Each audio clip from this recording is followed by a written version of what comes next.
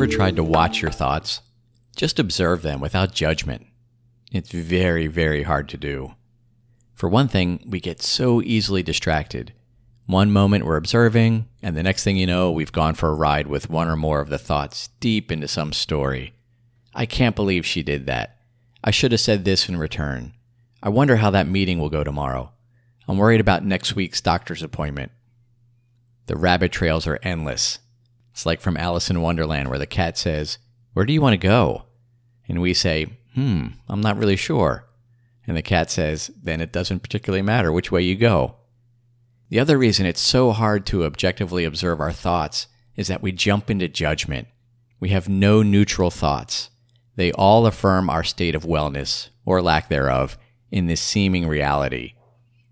And yet all our joy and sorrow are caused by our thoughts. From one of the most powerful lessons in A Course in Miracles are these lines.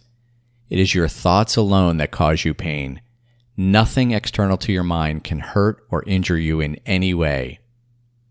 The more we practice observing our thoughts without judgment, the more our chains of bondage are loosened.